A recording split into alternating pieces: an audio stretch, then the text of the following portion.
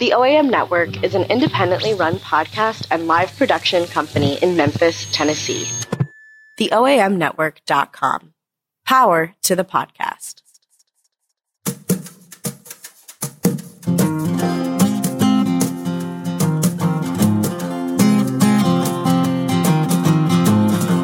Welcome to the inaugural episode of Something to Say. I'm Johnny, and I'm with my friend Sky. Say hi, Sky. Hello. Hi, Sky. And this is the beginning of a conversation, a place for conversation that we want to have with each other and with other guests that may come in from time to time, who we are together, friends of 40 years, easily. Plus. Both clergy, both United Methodist clergy. One of us is still active, and I retired this year early after 31 years, pension years in, but almost 35. How many years is that in dog years? Too damn many. So what we want to do is talk about things in life that have mattered to us, things in life that have mattered to the work that we've tried to do, and try to deal with the real implications of what it means to be a clergy person or anybody in a caregiving vocation during this time in the world's life, which is ridiculously crazy, and to go from that to hopefully open up some thoughts in your own heart and mind about what things are. Sometimes we're going to be really serious. Sometimes we're going to be silly. That's kind of the nature of my relationship with Sky. Might be crass on occasion, too. I suspect. I want to say a word about the title of this podcast. We use the word two. TW. Because there's two of us. But something to say comes from, at least in my experience, a story or that a former district superintendent of ours and one who was one of my second parents, Reverend Dossie Wheatley, would say about preachers. Now, there are all kinds of jokes about preachers. And they're all deserved. They are all deserved. A famous one has to deal with how our clergy like manure.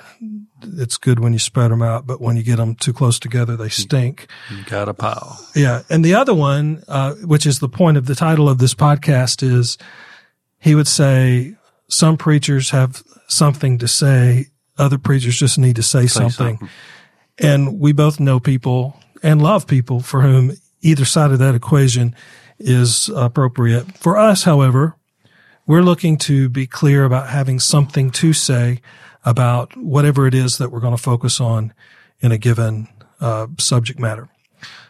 So as a point of beginning, that's kind of what brings us to this place to get started.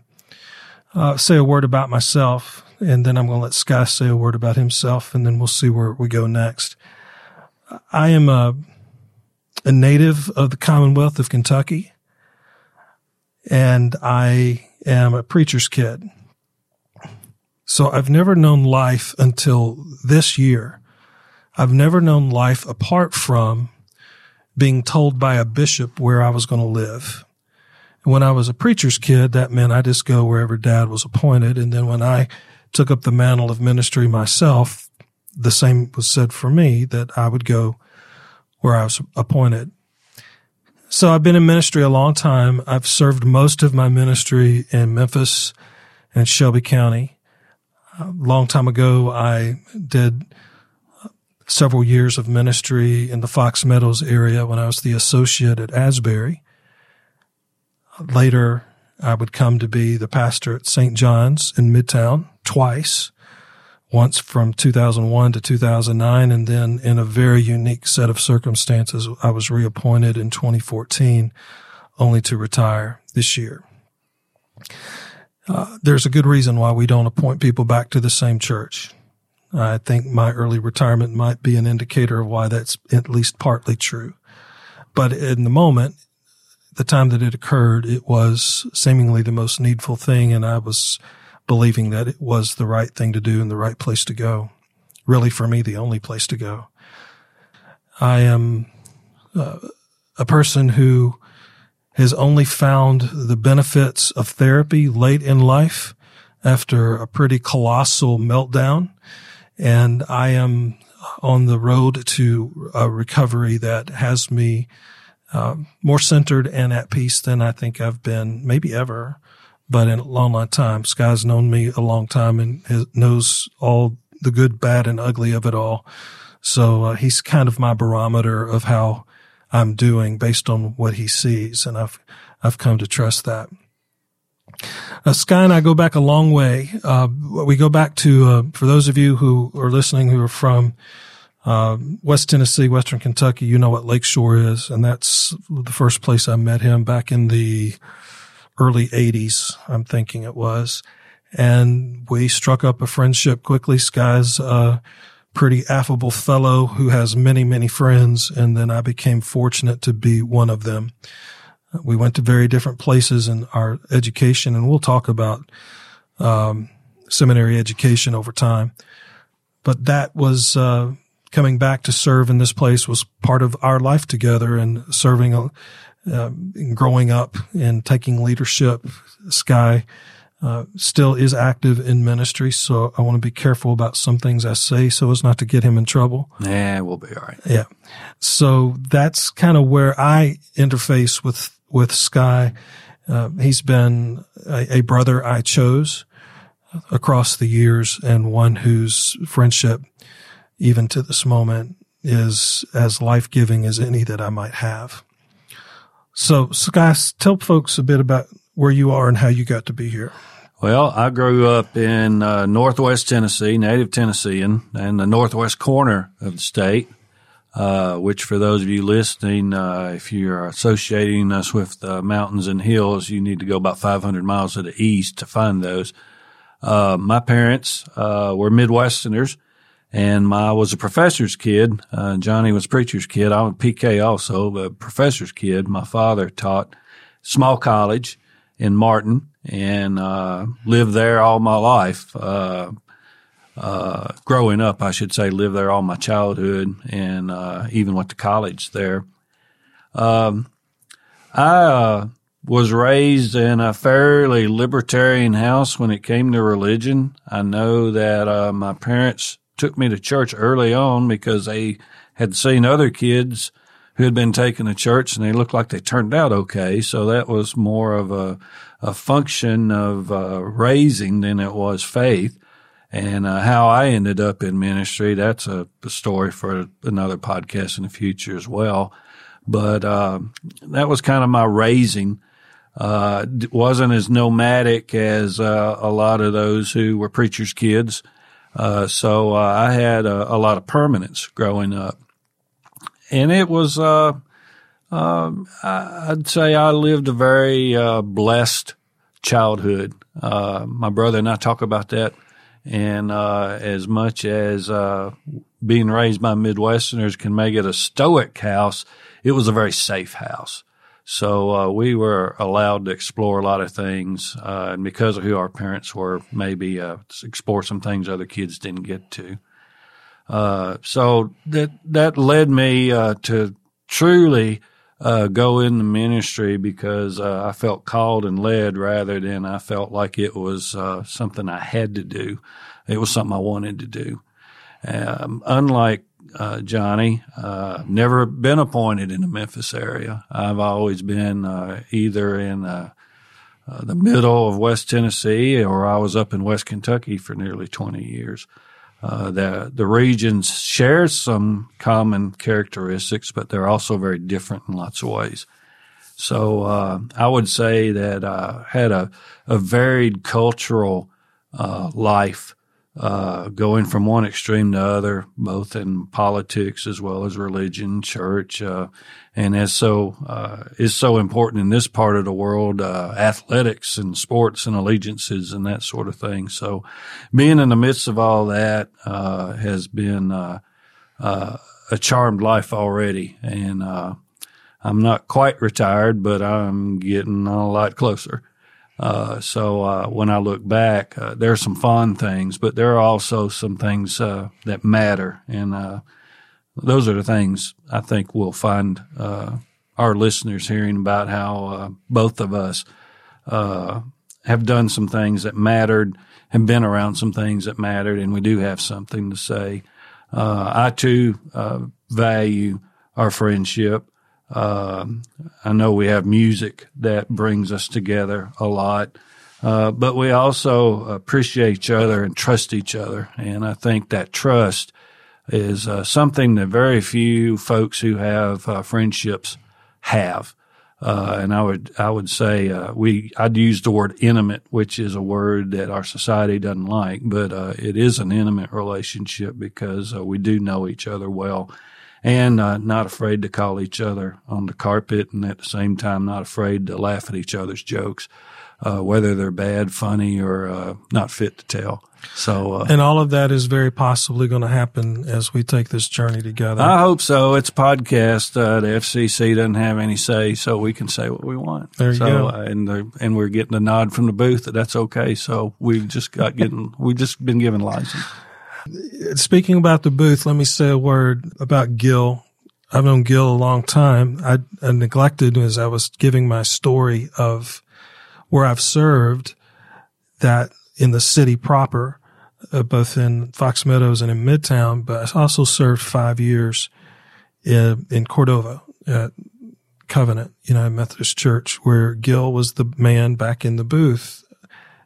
He was much younger then, but weren't we both? Yeah. I'm grateful I was always grateful for Gil. I have memories at times of how frustrated I was when things didn't go off or turn on in the moment that we needed them to. And, that I can laugh at all that now. But I'm thankful to be a part of this network that Gil has put together. I've been appreciative of who he is, who his family. I know 2 of your kids. I don't know the 3rd kid, right? Yeah. Well, have you met my daughter Adia, right? Yeah, yeah. Adia, Owen, my son, right, is 8. We adopted my niece Mia, and now I have a 3-year-old little girl named Nora. Right. It's Nora that I don't know. Yeah. Okay. Yeah. That's my homegirl right there. There you go. Yeah. So Gil, I've invited in at any point to jump in and say a word or to ask questions if Sky and I get lost in the woods, to kind of bring us back. The idea of this podcast was initially mine. I retired in July of 2020 in the midst of the pandemic. The last time I preached in front of people was early March of 2020. So the last several months of my active ministry was my audience was my dog when I got to have her, and also whatever was looking back at me as I stared into a laptop camera to offer the word, whatever it was that I was to say or to preach. I left the church early,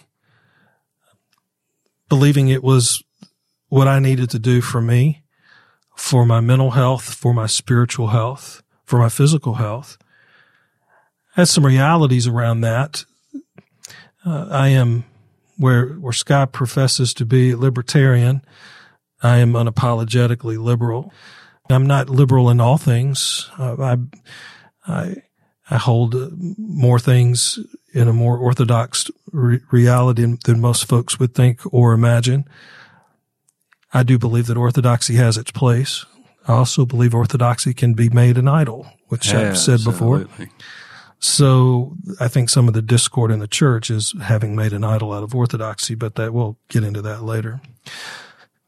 But I leave the church while at peace with myself, with some resentment still toward the church, the institutions and the institution of the church and the ways in which the church operates, the way that the church can at times consume its servants and leave us then with no place to go. And that's part of what led me to leave when I did. My time at St. John's was over. It needed to move on for all kinds of reasons. And it was very clear to me that I had no place to go. What I learned, though, is after saying something or having something to say every week for almost 35 years, to go from that to nothing is it's like hitting a wall at high speed. You feel that impact. Initially I didn't care, but then I realized that, there are things that would happen in the world or for which I would most notably, think about how I would preach that. And then I would have no outlet to share it. So the thought of doing something like this to at least continue to bring a voice forward, my voice that's not coming from the pulpit, my voice that is not coming from the classroom, my voice that is not wrapped up in the performance of the act of preaching, but my voice and who I am and what I think about certain things. And in this area of podcasts, because Lord knows there's just a few of those out there, this gives room for that to happen. And I wanted it to be a way for me, at least in some cathartic way, to work through some of the stuff that led me to leave the church as I did. And then come alongside to have Sky to be a part of this with me was fun. We both love podcasts. We're both big fans of Gilbert Gottfried's podcast. And I thought about, is there some way we can replicate some elements of that into this? So far, we've not even touched it yet, but we'll get there. But it was a way to have fun with each other, and the thought of Sky, who's still active and in ministry, to have a place to share. Sky is modest in his work. He's a leader. Our claim to fame in 2016 was he ran for bishop, and I was his campaign manager. And what did we come in, like 8th place, something like that? We were in the middle of the pack. We were in the middle of the pack, so that was as good as we could do. We took it and ran. And celebration. to have a very centrist guy have his campaign managed by a flaming liberal was pretty funny. But we were able to do some good stuff together. And it gives us fodder for the rest of our life. Oh my God, yes. So we're in great shape. So that's kind of where that comes from. I want to say just a little bit more about where I am with the church. I am deeply influenced by the life, ministry, and work of William Sloane Coffin. I find that his understanding of the world when he was at Yale as a chaplain, and then most famously the pastor of the Riverside Church in New York for many years. He had a way of speaking to truth to power that most needed to be said. His collected writings and sermons from Riverside, I commend. They're available, or holler at me and I'll send you some if you want. But one of the things that Coffin would talk about, and especially coming out of Vietnam, he was talking about his lover's quarrel with his country. He did not hate his country. He was often labeled as one who did in the days of America, love it or leave it. That was not who Bill was. He was a lover of his country, and he loved it so much that he felt he had to tell it the truth of how he understood the world, and particularly from his faith perspective. And I resonate with that because I feel like in many ways I have a lover's quarrel with the church. Now, in the current moment, I'm probably more pissed at the church than having a lover's quarrel with it, but I can own that. But I see what the church has become, and how it touches me personally is really beside the point. That's the stuff that I need to work out in myself. But I've seen the damage the church can do to lots of people. The church I pastored in Midtown for so long, I was told by people who would come to me who've been damaged by the church because theology or scripture had been weaponized to hurt people. And scripture's never meant to be a weapon, ever. So I understand that from that perspective. I frame kind of the motto of my life in these last stages of my active work life as a statement that Bill Coffin used in one of his sermons, that the line from René Descartes, cogito ergo sum, which is among the frameworks of the Enlightenment period, I think, therefore I am, for people of faith, for Christians, is not what frames our lives. It is amo, ergo sum. I love, therefore I am. That'd make a good tattoo. It did. It actually is tattooed on my arm. Late in my life, I get this tattoo. Let me tell this story real quick. So, it was 2 years ago now, almost 2 years ago in March. I was, or May rather. I've been thinking about getting a tattoo forever. And right before I was going to get it, I was actually off and I was attending worship at the First United Methodist Church in Jackson, Tennessee, pastored by the aforementioned Sky McCracken. And I got to sit You're welcome anytime. Yes, thank you. I got to sit by my mom in church on Mother's Day for the first time in forever. And I tell her that I'm going to get a tattoo. Now, in the church building, fessing up. Yeah. And I'm firmly in my mid-50s. And I tell my mom I'm going to get a tattoo. Now, I grew up with her telling me you can't get a tattoo and you can't ride a motorcycle. And there's some things that your parents tell you early in life, even though you grow up as an adult, emotionally, you're still kind of stuck in that space that you were in. And so I was shocked to hear her say, okay, good for you. You know, I've been thinking about getting one too. I said, you're kidding. So I went and got my tattoo, and then she later told me about the one that she got. She got a flower on her arm. She had one. No, she got a flower. She got it after. She got it after. She got a flower on her arm, and she got it at some place in downtown Jackson. Yeah. And the tattoo artist, I think, was a little surprised to see a woman of her age walk in to want a tattoo. And she said, I bet I hold the record of being the oldest person you've ever given a tattoo. And there was no argument from that artist. Amo ergo sum is what I've tried to frame my life on, what I try to frame my life on going forward. That actually sparks a really funny story for me. I actually, when I turned 18, got my first tattoo and told my mother on Mother's Day at Heart Song. And she had a very different reaction. She was not very happy about it. I told her, so my grandfather. Was that something she'd laid down the law before, or it was like you're fixing No, we never talked about it before. Ah. I turned 18. I got a Roadrunner on my back. Not like the cartoon one, but an actual Roadrunner. My grandfather played drums in a band called the Roadrunners. Nice. And I decided, we went to church. She worked at Heart Song at the time. Yeah.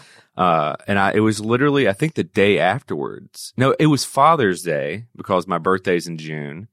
And I told her since it was Father's Day, she's usually upset because my grandfather passed away on Father's Day. And I told her, and she got very upset about it. But later on, we've talked about it, and she understands why I got it and stuff like that. But I told her about it at church as well. Now, I noticed you said your first tattoo. I have 4. There you go. Well, I got a tattoo story too. Go ahead. I don't have one, not because for any other reason except I'd be the one out of 100,000 who got hepatitis or something from it if I got it. But it's church related. My daughter got one after she turned 18. I did not know about it. I think her mother did. It was not like they really needed my permission because she was an adult, but before I could give the speech about something you can't undo and consequences of your actions and stuff, I look and see what her tattoo is, and it's the word agape, and it's in Greek. And I'm thinking, well, I know where she heard that word came out of her old man's mouth, so I just kind of said, well, I'm glad they got all the diacritical marks on it correctly and went on from there. But golly Moses, we all have a tattoo story, don't we?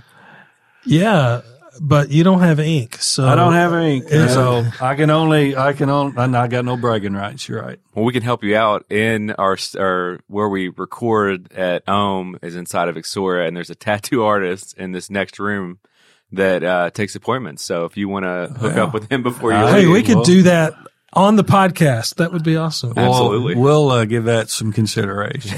That means no fucking way. Oh, sorry. It's podcast. Yeah, that means no way. Hey, man, they hurt. Well, you know what? See, that's the other thing. That hurts. Before I got mine, I was, I was talking to Steve Selvage. We were working together with The Way, and because he has ink, and I was telling him I was going to get one, and he said, "Be careful." And I said, "What do you mean?" He goes, "You'll get to where you like that pain," and he's not wrong. They hurt, but you'll go. But you. There's a lot that goes into it too. Like you got to make sure that you got like I never thought about it, but you have to like, eat, make sure you have a full belly because it can take a lot out of you. I have a half sleeve right here. Do you really? I do. Yeah. I used to work with a tattoo shop, and I did ads on our network, and I got a complete sleeve out of it. And when they did the shading is different than line work because they use a needle that has multiple needles on it so they can do the shading. Oh, wow. I almost passed out because I went in there on an empty stomach, like thinking that, I was tough. But yeah, it wore me out. I bet. I've already had enough crap happen to me. I'll need to self-inflict it, but we'll see. Maybe. A lot of life left. Yeah, I can see that happening. Now it's like a dare. See? Yeah. Yeah. And it's on mic too. So That's I know. right. It's 2 against 1 too. So I'm probably going to lose. So for this first episode, which has gone to places I didn't expect it to go, but that's, we want it to feel organic in some way. We have, at this moment, we've roughed out about 10 episodes to get started and then to see where we are. We invite people to come along with us from the various places that we connect with people in our network to join us in this journey. And if you have episode suggestions, we'd be glad to hear them. We're on the Instagram, and are we on the Twitter? What are we on? We have an Instagram set up, Something to Say. So that's something. To is spelled TWO, say, and then pod. Something to Say pod on Instagram. And then the show will be on iTunes, Stitcher, Spotify, Google Play, and Amazon. So I guess I might get an Instagram account. I guess you are. Yep. But we invite that kind of input. There will be hopefully many episodes where we have a guest that we can talk to and hear what they have to say about something. So that's not just the two of us. But to begin, it felt like this was a good way to get started, and what kind of gave rise to it from me. As I left the active ministry, I've had this moment where I can remember at annual conference when the retirees would get up and have their moment, which at times was comical, but more often than not, what I witnessed across my years were clergy who were tired, many who were angry, worn out, and it was time to go because they didn't have anything left to give. And I remembered thinking when I was young and when I was the potential for the church, as all of us who are young in that time get told. Some of us come to believe that. Others of us know that that's bullshit from the beginning. But deep and piled up. Absolutely. So I'm finding myself that's where I am, and I retired basically 10 years early. That I was tired, I was worn out.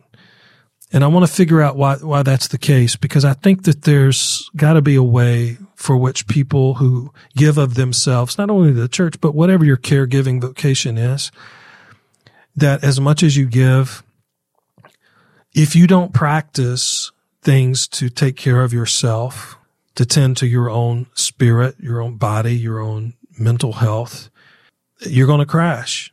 And you can count me the poster child of that. So I want to be a resource, hopefully, of encouragement for those who are struggling to help figure out a way to get their feet back under them while they still can and carry on an effective and fruitful ministry. That may be too aspirational, but if the purpose of this podcast was just to hear me say something, then it's not worth doing. So that's kind of the stuff that I bring to the table to get this started. And I encourage you to be thinking about how any of the things that we talk about, some may connect and some may not, may touch you. We are going to be at some point offering means by which people can support us in our work, in the expenses of what it takes to do this podcast, and as we continue to build that out. As we kind of begin to wrap this first episode, Sky, you got thoughts? Just that I think it's wise, and I applaud you, and some would say at an old age, but I think it's a good age to know who you are before life ends. And I think some people never do that. And I remember, and it was a phrase that somebody gave me when I was running for bishop, the role is not your soul. It's probably the wisest thing that anybody ever told me. And to embrace that and to know that there is more to life than whatever title you've been given, whatever job or role that you've assumed or been assigned, is a step of wisdom and maturity that some people can never get to, because I think it would be to admit that there's fallibility and unpredictability in one's life. And I think some people have a hard time saying maybe this is not who I am, or maybe this is not for me, or maybe I've had enough. And when I hear you retell your story, because I've heard it several times, I think about my own. I think the only reason that I am still engaged in the church in an active role is because I didn't have a crash and burn, but I did have a fender bender when I was about 10, 12 years in, and you were there when it happened. Mm-hmm. And I learned that you've got to do some self-care. I've learned that you had to sometimes go to that still small place where you can get away. If I'm going to be a Bible thumper here for a minute, it said Jesus went to a place apart to pray. Probably to get away from the idiots that he's around all the time, because they wouldn't listen to half the crap he said to them. That's right. So I learned that lesson. It doesn't lessen my frustration some with the church, but I also see myself as I still have something to give, to be an agent of maybe gradual change. Because one of the reasons I think I had the fender bender early on is because I was so impatient that I wanted stuff to happen then. And that if I said it, then it ought to happen, which is terribly arrogant, which most people who are in their early 30s are. You know everything and you can't be told anything. Mm-hmm. So that may have been my blessing in disguise, to have a fender bender like that. But, it also makes you eternally vigilant that you are always one step away from going in that abyss. And if you don't surround yourself with things and people that you trust and that are familiar and safe, anybody can do it. And, it doesn't make me any better than you or anybody else. My love-hate relationship, and it's more hate, is more with politics and government than the church. But I get why some people say to hell with the church, because that's kind of the way I feel like politics. I call myself an agnostic, not because I don't believe in politics, because I know it's present, but I'm a little suspect about the people that are involved in it. I guess that's the old Gandhi quote, I like your Christ, I just don't know about your Christians. Mm-hmm. I think there's room for that. And we need to make room for that in the church and outside the church and in society. If somebody says, I don't buy that, or it's been my experience that that's pretty much beating people up, I think we need to give room for that expression. And in the past, that hasn't been done very well. Yeah. And by the way, politics and religion coming soon to an episode near you. Yeah, and in full disclosure, today's Inauguration Day. I don't know when you'll hear this, but it's an interesting day in so many ways. And it'll be interesting to see how that conversation goes. But on our inauguration of this podcast, we're doing it on Inauguration Day. So You can't make this stuff up. No, you really can't. So as we kind of bring this to the close of our first go, just to kind of lay it out there, here's who we are. Here's why we're doing this. We learned a little bit about tattoos today. What else have we learned? Well, when you retire and you retire early, you grow your hair long, you get tattoos. I'm waiting for cowboy boots and motorcycle. So y'all give me crap about the tattoos. I got a motorcycle. Where are y'all's motorcycles? It's on layaway. Yeah, there we are. Yeah, it's fess up time. You got to have some money for that, dude. Understand. What I own currently is a 6-year-old car and 2/3 of a pension. So I have a 10-year-old motorcycle. So there we are. So anyway, thank you for being with us as we start. They won't all ramble like this, but we wanted just to get in the studio and just begin. Thank you for listening, and we hope you'll let us know how you experience us, and we look forward to hearing from you next time. Ciao. Something to Say is an OAM Network podcast, hosted by Johnny and Sky, produced by Gil Worth, logo and design by the OAM Network, available on iTunes, Stitcher, Spotify, Google Play, and Amazon. For more information, go to theoamnetwork.com.